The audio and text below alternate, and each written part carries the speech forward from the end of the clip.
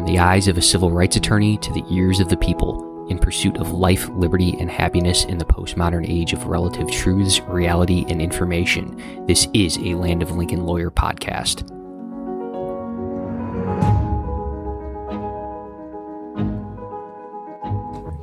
I've titled this podcast Dr. Rob in the Multiverse of Mask-ness for a few reasons. Well, one, I wanted to make fun of myself. No, I'm not actually a doctor. But did you know that lawyers, when they graduate law school, they obtain a degree, and that degree is called a JD, and JD stands for Juris Doctor. I remember a case vividly in law school reading about an attorney that represented himself, and he demanded that the court refer to him as doctor. They lambasted him, made fun of him throughout the entire. Of course, he didn't win because he sounded like an idiot. So no, I'm not actually a doctor. And then the other point too was well, there's a new Marvel movie coming out. Everybody's excited about Marvel. Doctor Strange has a sequel coming out, and it sounds very similar to the name of our podcast here today. So the other point is that the wins and the theme and the discussion point here is masking. The wins in the mask front have shifted over and over again, almost like a multiverse of madness, if you will. So if you recall, we went from no mask at the beginning of the pandemic to mask, to double mask, to as long as you're vaccinated, then you don't have to mask, to, well, if you're vaccinated or not vaccinated, you should probably mask again. And now, because the portal to the universe of madness, when it comes to masking compliance, has started closing, we're now really at a point where mask optional is acceptable. So that's what we're going to get into here today. And so without further ado, let's get into it.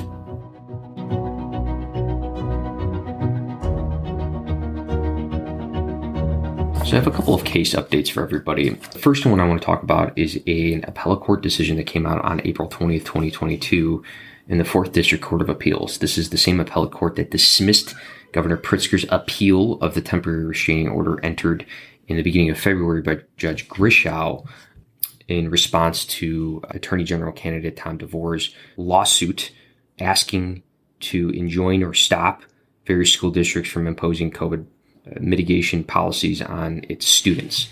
So the court dismissed that case. They said that it was a moot, but this one they took up. And in this one, it was teachers, Board of Education of the City of Chicago, and various other school districts that were seeking an order to stop the school districts from imposing COVID mitigation policies against the teachers, masking, vaccine, testing. The appellate court made a very interesting ruling. It was relatively short in the sense that, it's 12 pages, really. The salient material points that you would want to read are really in the back 2 pages. But the holding, essentially what the court said was that, yes, the Illinois Department of Public Health, as we discussed in my first podcast, is vested with the broad powers set forth in the statute to quarantine somebody, if you will, in the event they're deemed to be a public health risk. But the defendant school districts in this case are not vested with the same powers, but critically, they are not trying to exercise them. They are instead adopting workplace rules for the protection of students and school employees. So the opinion goes on to state that the school masking vaccine policies do not restrict plaintiffs' activities, movements, interactions anywhere outside of the workplace. So what does this mean? It's a ruling in a temporary restraining order, not a final adjudication on the rights of the parties in the case. So Mr. DeVore, I believe, is the attorney in this case as well. He did not lose the case. It just means that Judge Grishow's order stopping those school districts from imposing these COVID policies on those teachers is vacated, meaning the school districts can, at this point in time, impose those COVID mitigation policies on those teachers. And the reason is they said that the likelihood of success on the merits of the petitioners, the teachers in this case, was remote. It was unlikely that they would be able to succeed on the merits. It's, again, not a final ruling on the rights of the parties in the case. The opinion is hard to follow, quite honestly, and it requires that you consider employees and students not as persons under the Illinois Department of Public Health Act, so that the school district's policies do not fall within the purview of the Department of Public Health Act. So it requires that you not consider masking, vaccination, or testing as a form of modified quarantine, which it clearly is under the administrative code, what the definition of modified quarantine is, which is using a device or procedure intended to stop the spread of respiratory or any contagious illness, if you will. And it doesn't make sense. Effectively, what the court is saying here is, look, the Department of Public Health has the sole authority to impose quarantine measures on an individual, but teachers are not individuals, they're employees. And in their capacity, in their official capacity as employees, the school districts have a right to ensure that there's a safe work environment. Distinguish between employees and teachers. If you're imposing health policy on individuals, apparently individuals and employees, they're not the same thing. You can be an employee, but you can't be an individual. It's a strange reading, but here's the other take home. Not only is this not a final ruling on the rights of the parties in the case, because it hasn't been, they haven't gone through discovery, they haven't done all the things necessary to litigate the case to a final adjudication on the merits. This was just an appeal at the beginning of the case. So not only that, but also the fact that the analysis is very strange, to say the least. And thirdly, this is a Supreme Court Rule 23 order. What that means is it is non-binding. Yes, this is the first appellate court opinion discussing the Illinois Department of Public Health Act in this capacity. However, it is not binding anywhere. It can be cited as persuasive authority. It is not binding. So if parties are pointing to this decision saying this is the end-all be-all nail in the coffin to the arguments being presented and championed by attorney Tom DeVore, they're wrong. They're flat wrong. So that was the first case I wanted to talk about. The second case I wanted to break down was the infamous federal district court decision in Florida handed down by Judge Catherine Kimball Meisel. And this was the federal district court ruling concerning the CDC mask mandate, which if violated, carried with it fines of up to $100,000 and up to 1 year in prison. So if you were violating that on a plane, you refused to put on your, you could be fined up to $100,000 and in prison for up to a year. Excessive much? But what did the court hold in that case? It wasn't, as Dr. Fauci said, the court should defer, no questions asked, to the public health officials. That, public health policy should not be dictated by the courts because they are not doctors and they do not understand infectious disease. There should be absolute deference. The court did defer to the CDC. In fact, they expressly stated that accepted the CDC's policy determination that masks stop respiratory virus. Okay, so then how did the court vacate the mask mandate? This is their reasoning. So it exceeded the CDC's statutory authority, which extended to things such as city buses and Uber rides, effectively infringes upon a state's police power. So we're talking about, okay, you're in an Uber ride, you're in a bus, you're clearly inside of a state. Yes, you could theoretically traverse from state to state, and the government has authority in some capacity to exercise jurisdiction over that kind of movement. Of course they do. It's the federal government. But to the point here is when we looked at the very specific sections of the code that the CDC was citing as a basis to impose the mask mandate, let's just say it was a little nebulous. It was far-reaching, and it was hard to buy.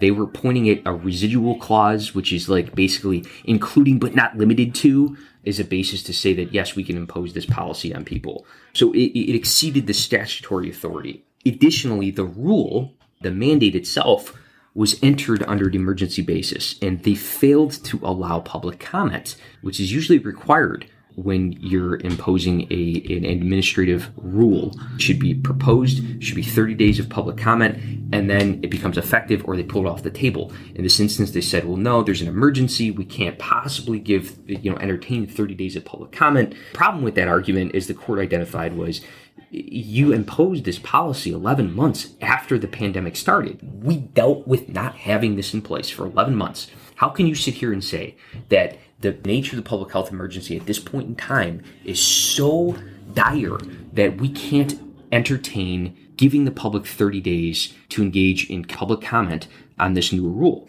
So they violated that.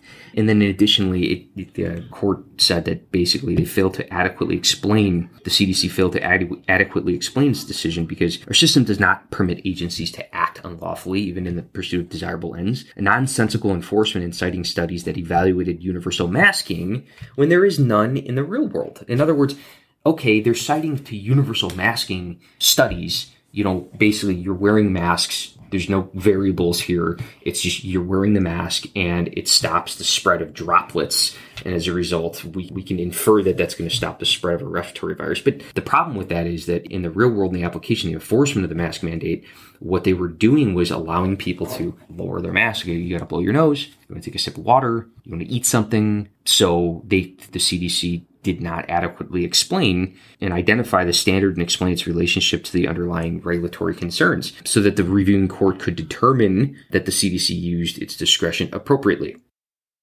So the take-home message with those two cases are the following. Well, the first one, the state court decision, concerns the state application and local application of COVID mitigations, and it's not binding.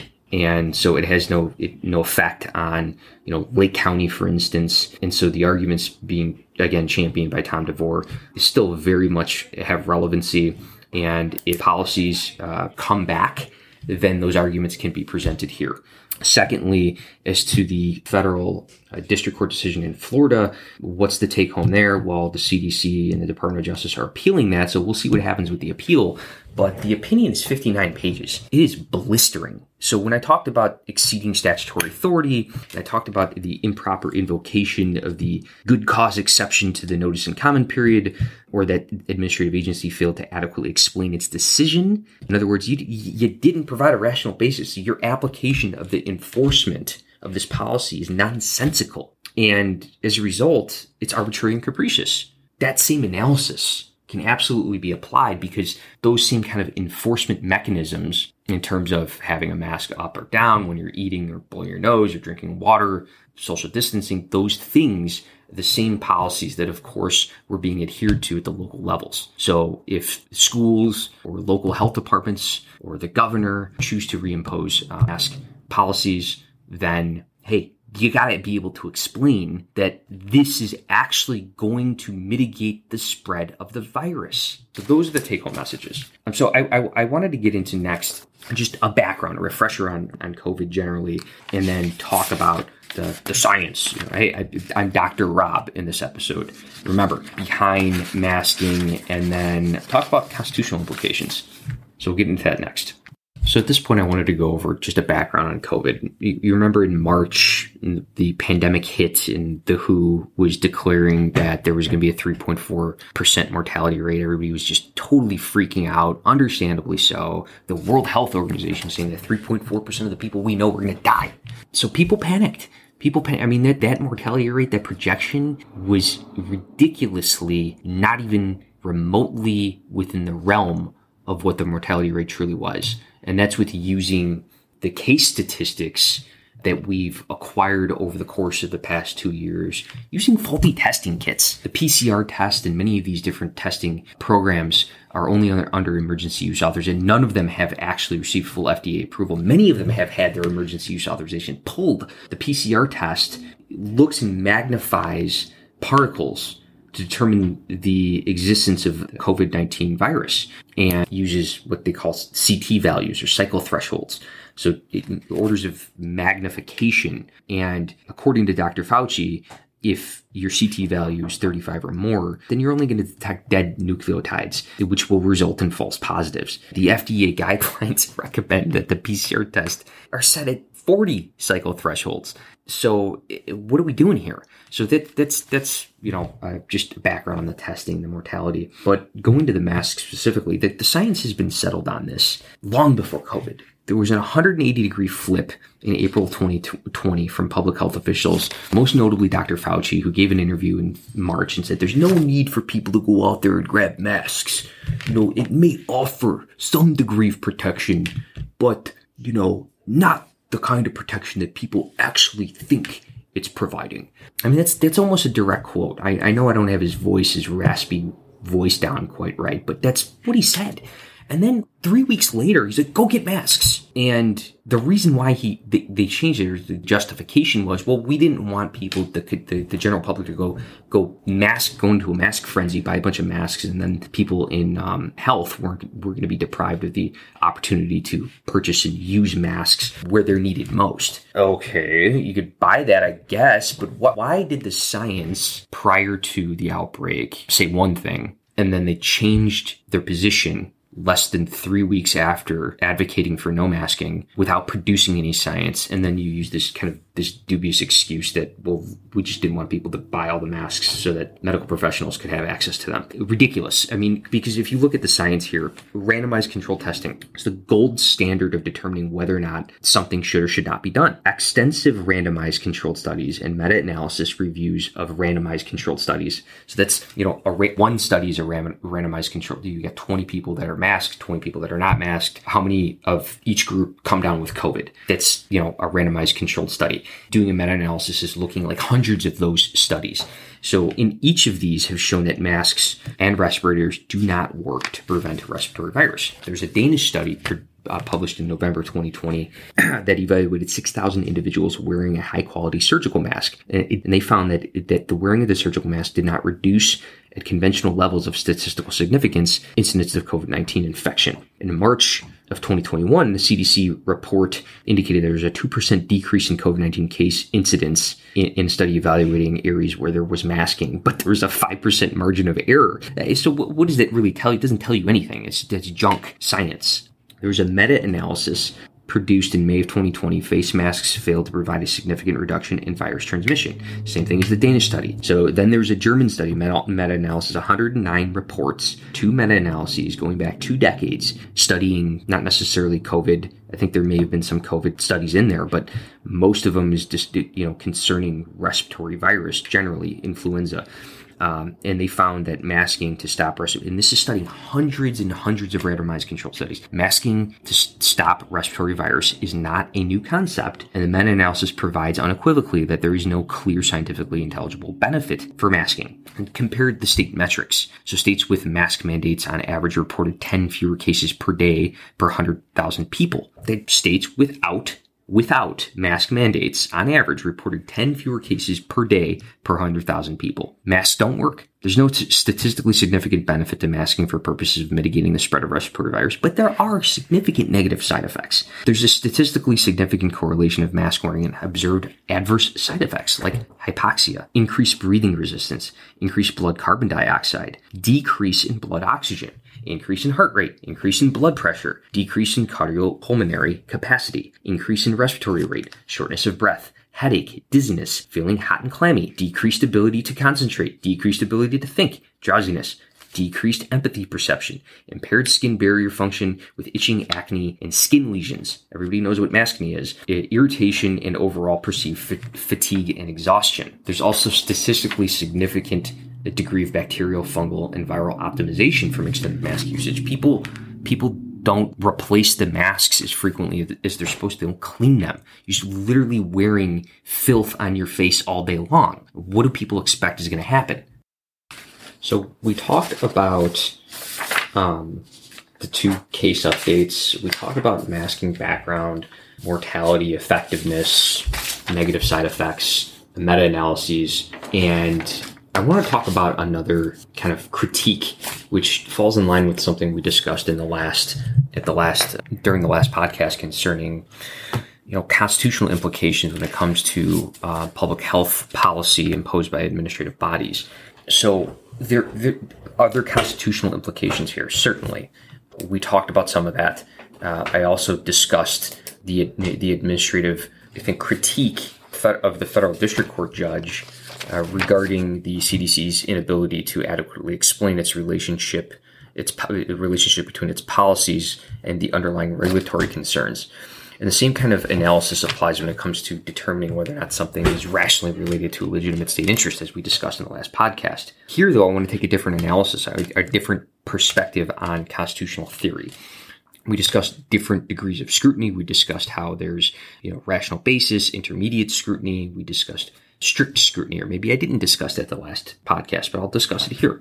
I think that when we're talking about a respiratory virus and we're talking about mitigation policies, and we're imposing mitigation policies in arbitrary ways, making people mask when they're sitting idly in a chair, but allowing them to remove those masks when they're choosing to eat or drink. And there's other various examples of how the nonsensical kind of enforcement of these policies has been rolled out during the course of the past 2 years. But what has been made abundantly clear is that masks do not work. They portend to mitigate a contagion, but they do not. So if they don't actually serve the intended purpose of is a device to mitigate the spread of a contagion, they don't do that. There's actually negative consequences to wearing masking for elongated periods of time. It's really designed to stop droplets. That's why surgeons wear them, not respiratory virus. Clothing, here's an interesting point. Clothing can be considered expression under the First Amendment jurisprudence. So think about, war protests, wearing the hat of your favorite political candidate, wearing an armband to demonstrate solidarity with the Black Lives Matter movement. There's any number of examples you could provide here, but wearing clothing almost certainly could be considered First Amendment activity.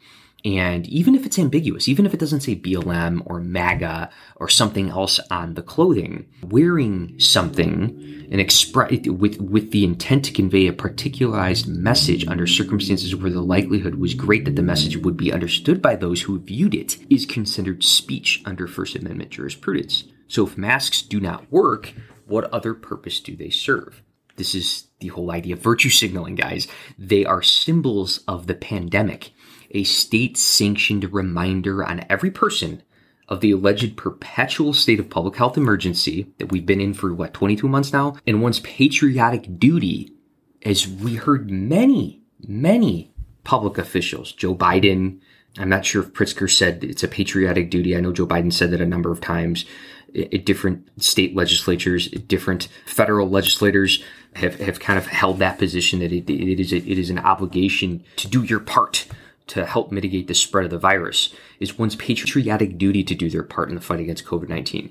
So individuals being compelled to express a particular message or viewpoint is content-based regulation on speech. So think about this. What are you saying, Rob? What are you saying? Okay, so what I'm saying is if the mask doesn't actually stop the virus, okay, what other purpose does it serve?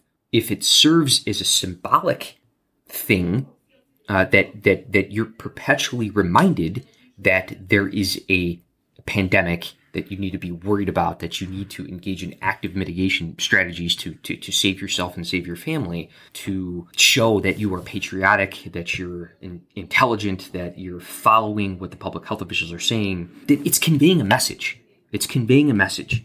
And a compelling state interest can be articulated for public solidarity behind mitigation protocols, certainly. But it's content-based, like I said. It's content-based, and it's not narrowly tailored to serve that end. Making everyone adorn a facial garment in all possible public settings, with the exception of drinking fluid or eating something, without regard to the insignificant statistical benefit, negative mental and physical side effects, fails to take into account other less restrictive means to garner public support in the mitigation efforts, and is thusly not narrowly tailored to serve that compelling interest. And this is a burden on fundamental right to be free from compelled expression.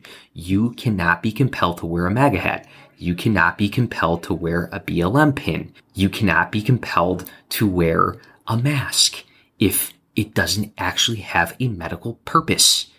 If it doesn't have a medical purpose, the only thing it serves is as a reminder, again, a state-sanctioned message, a virtue signal to everyone who sees you that you're doing your part, that you follow science, that you're patriotic. No, we need, again, I always end my podcast, my recordings, we need to ask harder questions. Why are we being compelled to adorn a facial garment over the most intimate part, one of the most intimate parts of your face, your child's face? If it doesn't do anything, if it doesn't stop the virus, if it actually makes you sicker, no, this is not acceptable. And we shouldn't accept when the next emergency appears, when our public health officials ask us to do our part, be patriotic, to wear masks, to not ask questions. No, you need to do your part. Certainly you need to do your part in pushing back against government tyranny.